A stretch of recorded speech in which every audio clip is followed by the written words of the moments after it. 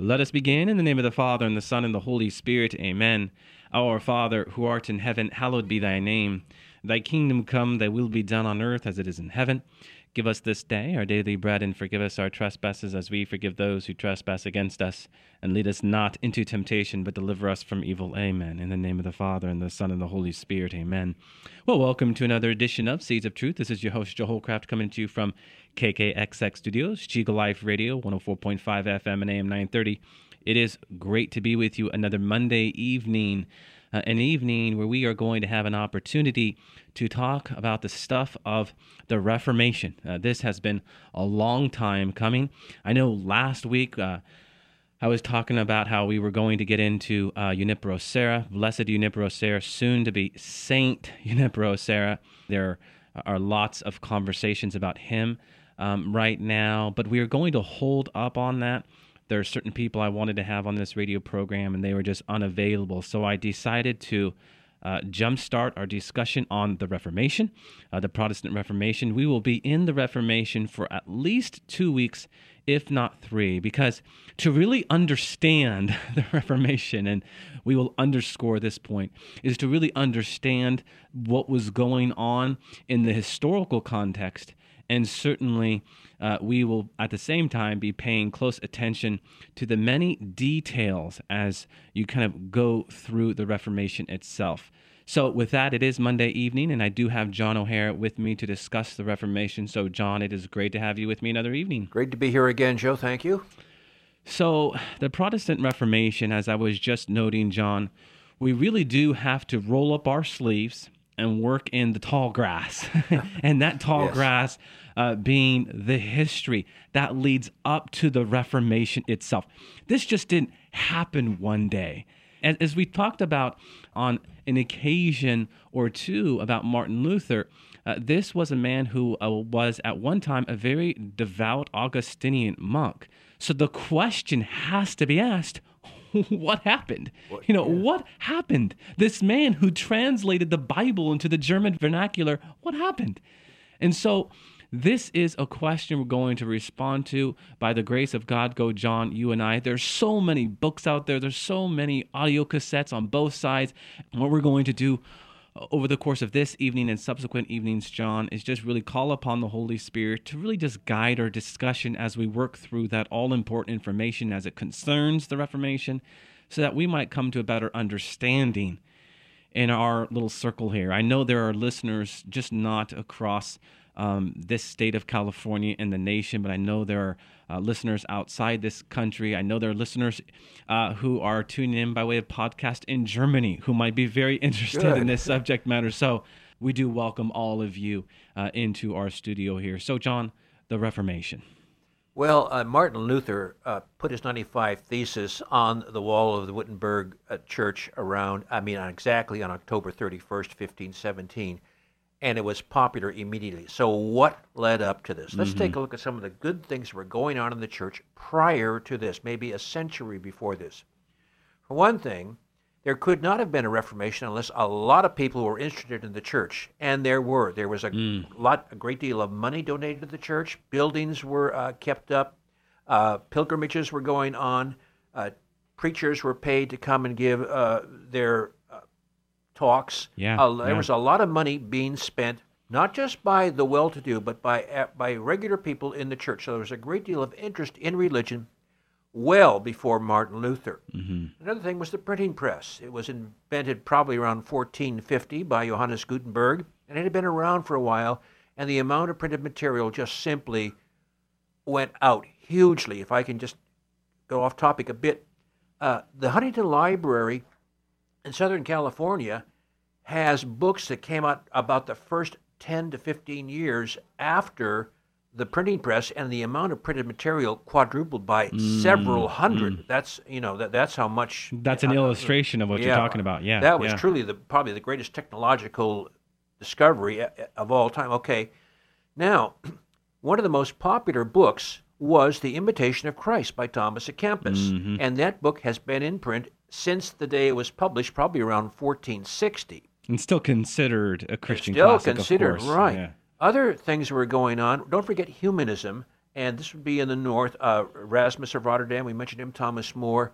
These people were trying to bring intellectual honesty and reformation to the Christian church, and they were very much involved. And there was lots of excellent material coming out of them. So religion was quite active before Martin Luther. Now, some of the things that might have led to the Reformation that were not good was anti-clericalism. There was quite a bit of dislike of priests, etc. Now, what would that be? Priests were not tried in regular civilian courts. They had special clerical courts that made them kind of special. They didn't have to serve on fire watches. They didn't have to watch the walls of the city. They were excused from these things. Another thing is there were consuls and papacy in Avignon. These kind of disturbed people. A lot of the popes that were before Martin Luther, we go Alexander VI, Julius II, and Leo X, when Martin Luther put his thesis up, they were Renaissance popes. Borgias, Medici, Leo X was a Medici. None of them are canonized. And Alexander VI, probably the most notorious pope, but remember, he was quite smart. He did nothing against the doctrines of the church. He did have one rather major problem, that was celibacy. But he was loyal to his mistress and to the children he had from them. And in fact, I think Caesar Borgia, Alexander VI was a Borgia. Caesar was his Borgia, and he took Alexander, thinking of Alexander the Great, Caesar Borgia, and the pope after him, Julius II. Okay, look what these people are going now. All of these popes invested heavily in art and architecture in Rome. That was expensive. Julius II, quite a pope, and he spent a lot of money, but remember, he left the papacy in the black. He did not, he was probably one of the best administrators. He was not holy by any means. He also had mistresses and children, but again, nothing against the Catholic Church, although he was an excellent warrior and a very good administrator. Just going on, bishops holding multiple dioceses. This was a huge problem. And you purchased these dioceses, and you had to pay for them with money you borrowed to get them. So here foundational, was right. Yep, foundational. So this was, and then there was probably sectional jealousy.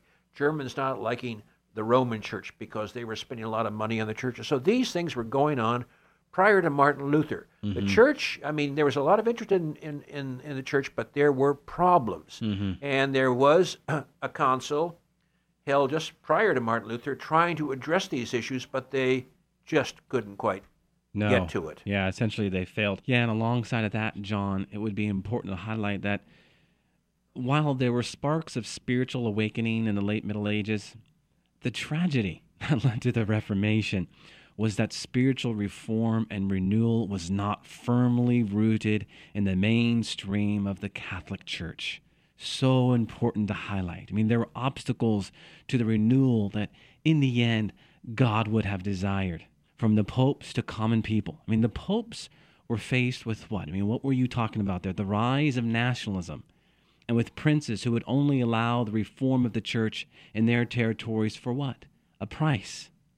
We have popes being forced to negotiate treaties. Governments making vast revenues from manipulating the church itself.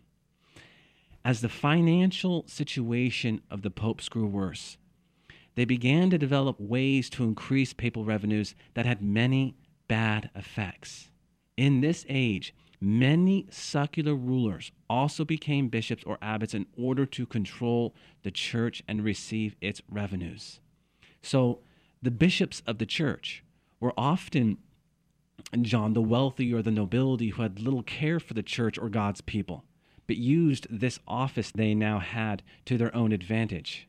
When they needed to raise money, what would they do? They would collect it from fees at pilgrimage sites or through the selling of indulgences. And again, to bring up the word indulgence might be the most important word to the Reformation itself. What is an indulgence? An indulgence was to grant a pledge of freedom from the effect of sin after a person died. And of course, what was highlighted in this, and it was highlighted in Luther's treatises, was punishment in purgatory. Indulgences were supposed to be granted in recognition of a person's prayer or good works, but toward the end of the Middle Ages, they were peddled like merchandise. We have that famous line that comes to us from a Dominican by the name of Tetzel, who was well known for an indulgence seller. And Tetzel, by the way, sparked Luther's protest against the church. He was reported as saying, "As soon as a coin in the coffer rings, another soul to heaven springs." In the end, John, the ordinary Catholic was generally untouched by the stream of renewal in their church. Their Christian life often focused on external devotions to saints or to Mary, pilgrimage sites, again, gaining an indulgence. There was no clear understanding of the basic truths of the Catholic faith. This is the life of the church in the early 16th century. Without any sound teaching from the bishops or priests, there was no clear understanding of the Catholic Church. And without any clear understanding of the Catholic Church, there was not only a decline in spirituality, but consequently, John, a decline in priests. Don't forget the Black Death. There was a huge decline in the priesthood thanks to that. Mm-hmm. Priests worked with people, they caught the disease and died. Mm-hmm. There were no seminaries. You could become a priest simply becoming, like, say, an apprentice to someone who already was a pastor at a local parish. Yeah. You could be, take me on, and pretty soon you could become a priest. So there was no training, and many of these priests had virtually no education. Mm-hmm. Mm-hmm. Yeah, so here you have this man arrive onto the scene, John, one Martin Luther, and as I noted off the top, he is an Augustinian monk. And what is an Augustinian monk? An Augustinian monk, John, is someone who lived a very disciplined faith. I mean, this was a man of convicted faith. And so he's looking around him and he sees corruption.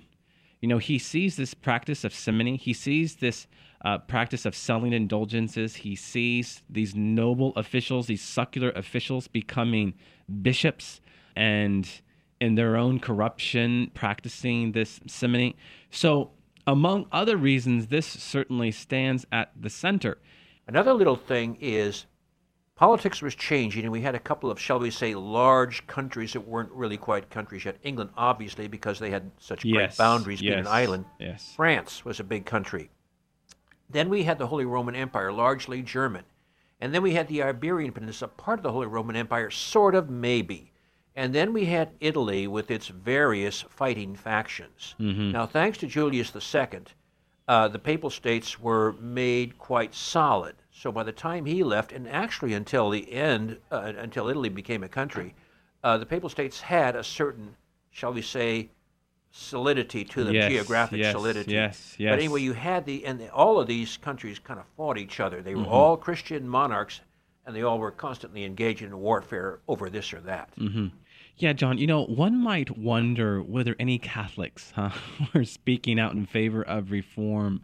Certainly there were. I want to go back to something you were talking about earlier.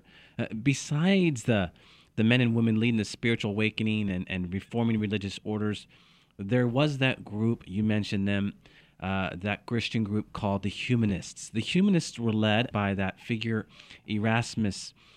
The Humanists were learned Catholics who were saddened by the decline in scholastic theology and the rise of this nominalism. They decided to refound Catholic thought in the Bible, but this was not enough to reform the church. The condition of the church had reached the point at which only the deadly, serious, fiery temperament, we can properly say, of Martin Luther would ignite a reformation that ultimately, as you and I both know, would be destined to shake and divide Christianity. And what lies at the heart of it all, John? I really want to speak to something, and this is kind of bigger picture stuff. It's the difference between the I and thou. Christianity is not centered in what I think, but what God has revealed, right? We call sacred scripture divine revelation for a reason, because it reveals God's divine love.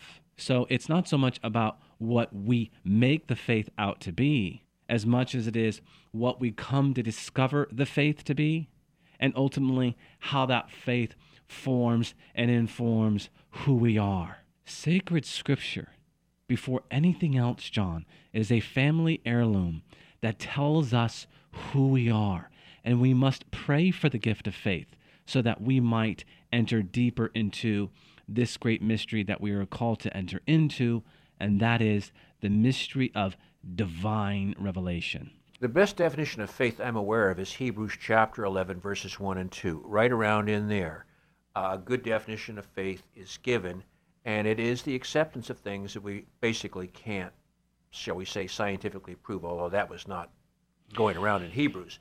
But that's what it is. Mm-hmm. And Revelation, God reveals, and we accept it and make it part of our life. Mm-hmm. Yeah, and the acceptance of things, and in the context of Paul, of course, the appreciation of seeing it first as a gift, okay? We cannot give gifts to ourselves. A gift comes to us, John, from someone else, right? So it's first a gift, and then it's an act. And in light of it being first a gift and then act, we have the fullness of the biblical vision of faith, which we will again go back to in our discussion on the Reformation because it's so important and it's so central to what Martin Luther was after. Yeah. And as James 2:17 reminds us, faith without works is dead. Why? Because faith itself literally translates as responsive listening. So as we go deeper into Martin Luther's understanding of faith, it really is important to highlight the biblical vision of faith, okay? Yeah. Which Paul in Romans 1:5 reminds us is that responsive listening. He says the obedience that springs from faith. We read in Romans 1:5, the obedience of faith. But the Greek is the obedience that is faith, or the obedience that springs from faith. In the bookends of Paul's letter to Rome, Romans 1:5 and Romans 16:26, he highlights the obedience of faith to highlight what? How divine revelation discloses what faith is all about, because Paul is translating the Hebrew emunah.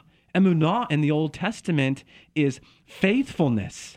You, John, rarely see the word faith in the Old Testament because it's just not about faith, it's faithfulness. Two different things, right? Faithfulness is the response of listening, or you can translate that Hebrew as firm response. So when Paul is translating that in New Testament, the obedience of faith, the obedience that springs from faith. What does the word obedience mean? Obadire, to listen, right? We respond to what God has to say us, and we do so in light of that definition according to Hebrews 12, right? We accept the things that God has revealed to us, and we do so in light of the gift that he has given us, this gift of faith. Yeah. Okay? So faith itself is about the firm response, which in light of James, demands charity. Yes. Without works, it is dead. Right? So, again, we'll get into the solo fide even more in light of how Martin Luther interprets it, because I do think that's important. We're laying the foundation right now, John, just not historically, but also biblically, because these two really do come together. I'd like to point out that we talk about indulgence. That was what got things started. Indulgence deals with sin. During this entire thing, the sacrament of confession was intact. If you want your sins to be forgiven, you must go to confession and have them forgiven. Then, should you die, your purgatory time could be remitted by these indulgences. But the main thing is the sin required confession. The indulgence was kind of a side deal. But since it revolved around sin and money got involved, you can see how explosive this could become.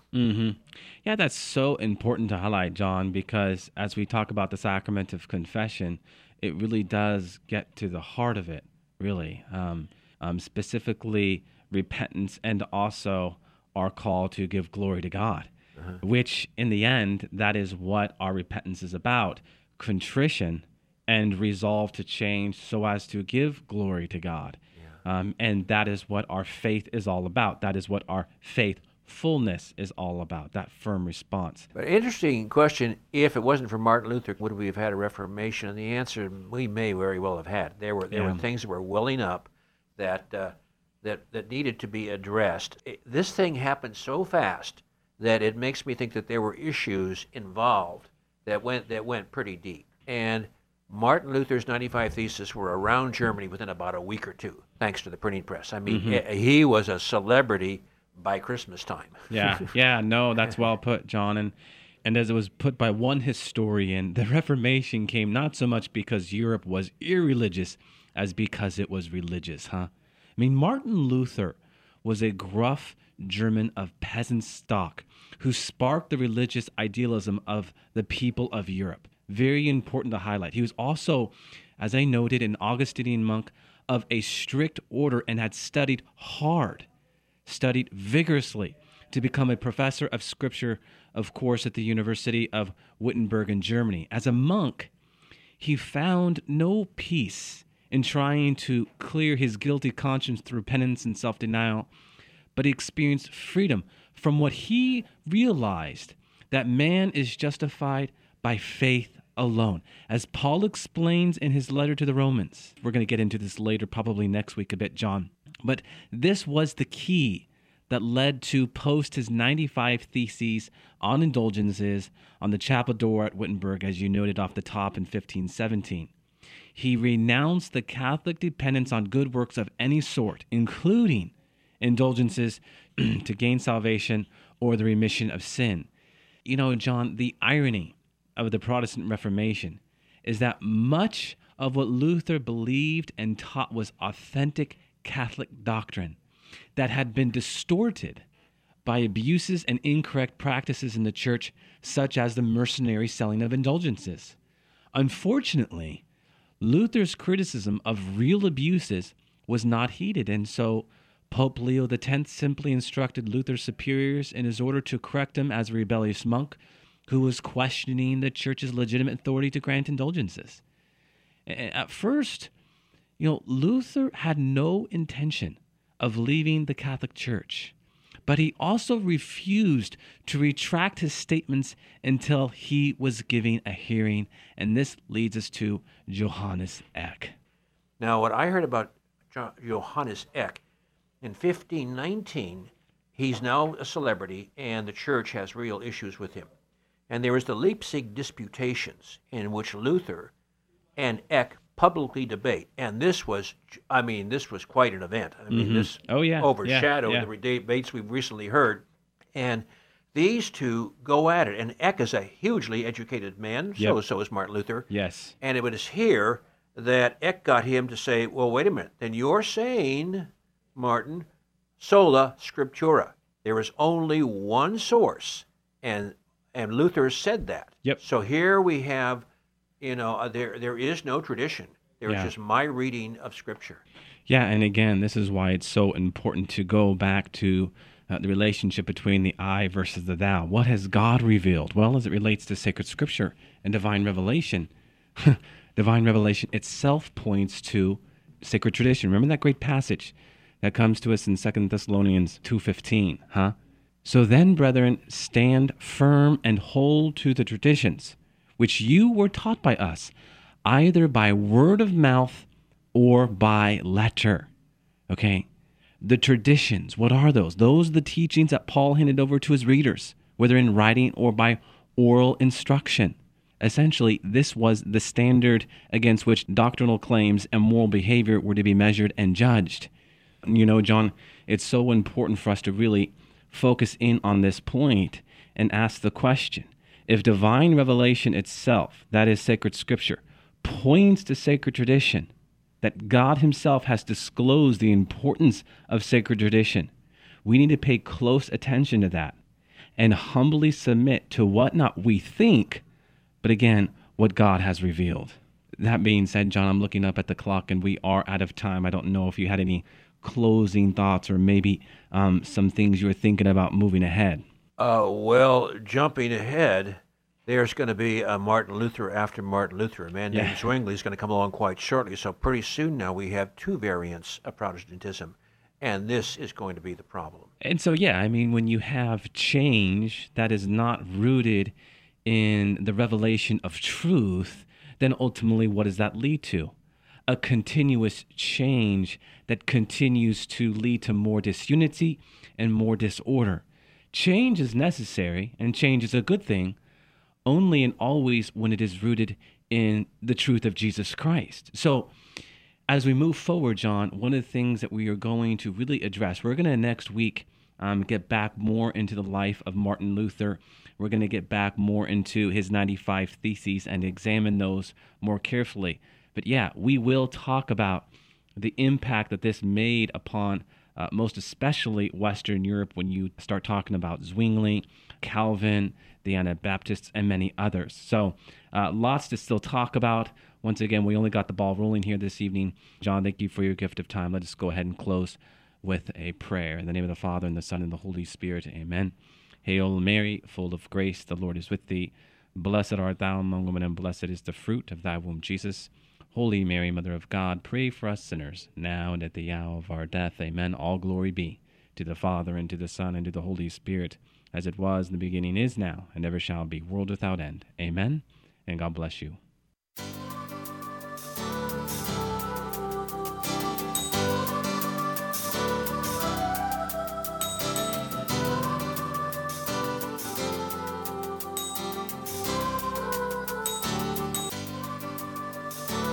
Thanks for listening to Seeds of Truth, heard every evening, Monday through Friday at 6:30 p.m. If you'd like to hear this program or find out how you can help support Seeds of Truth, the website is joehollcraft.org.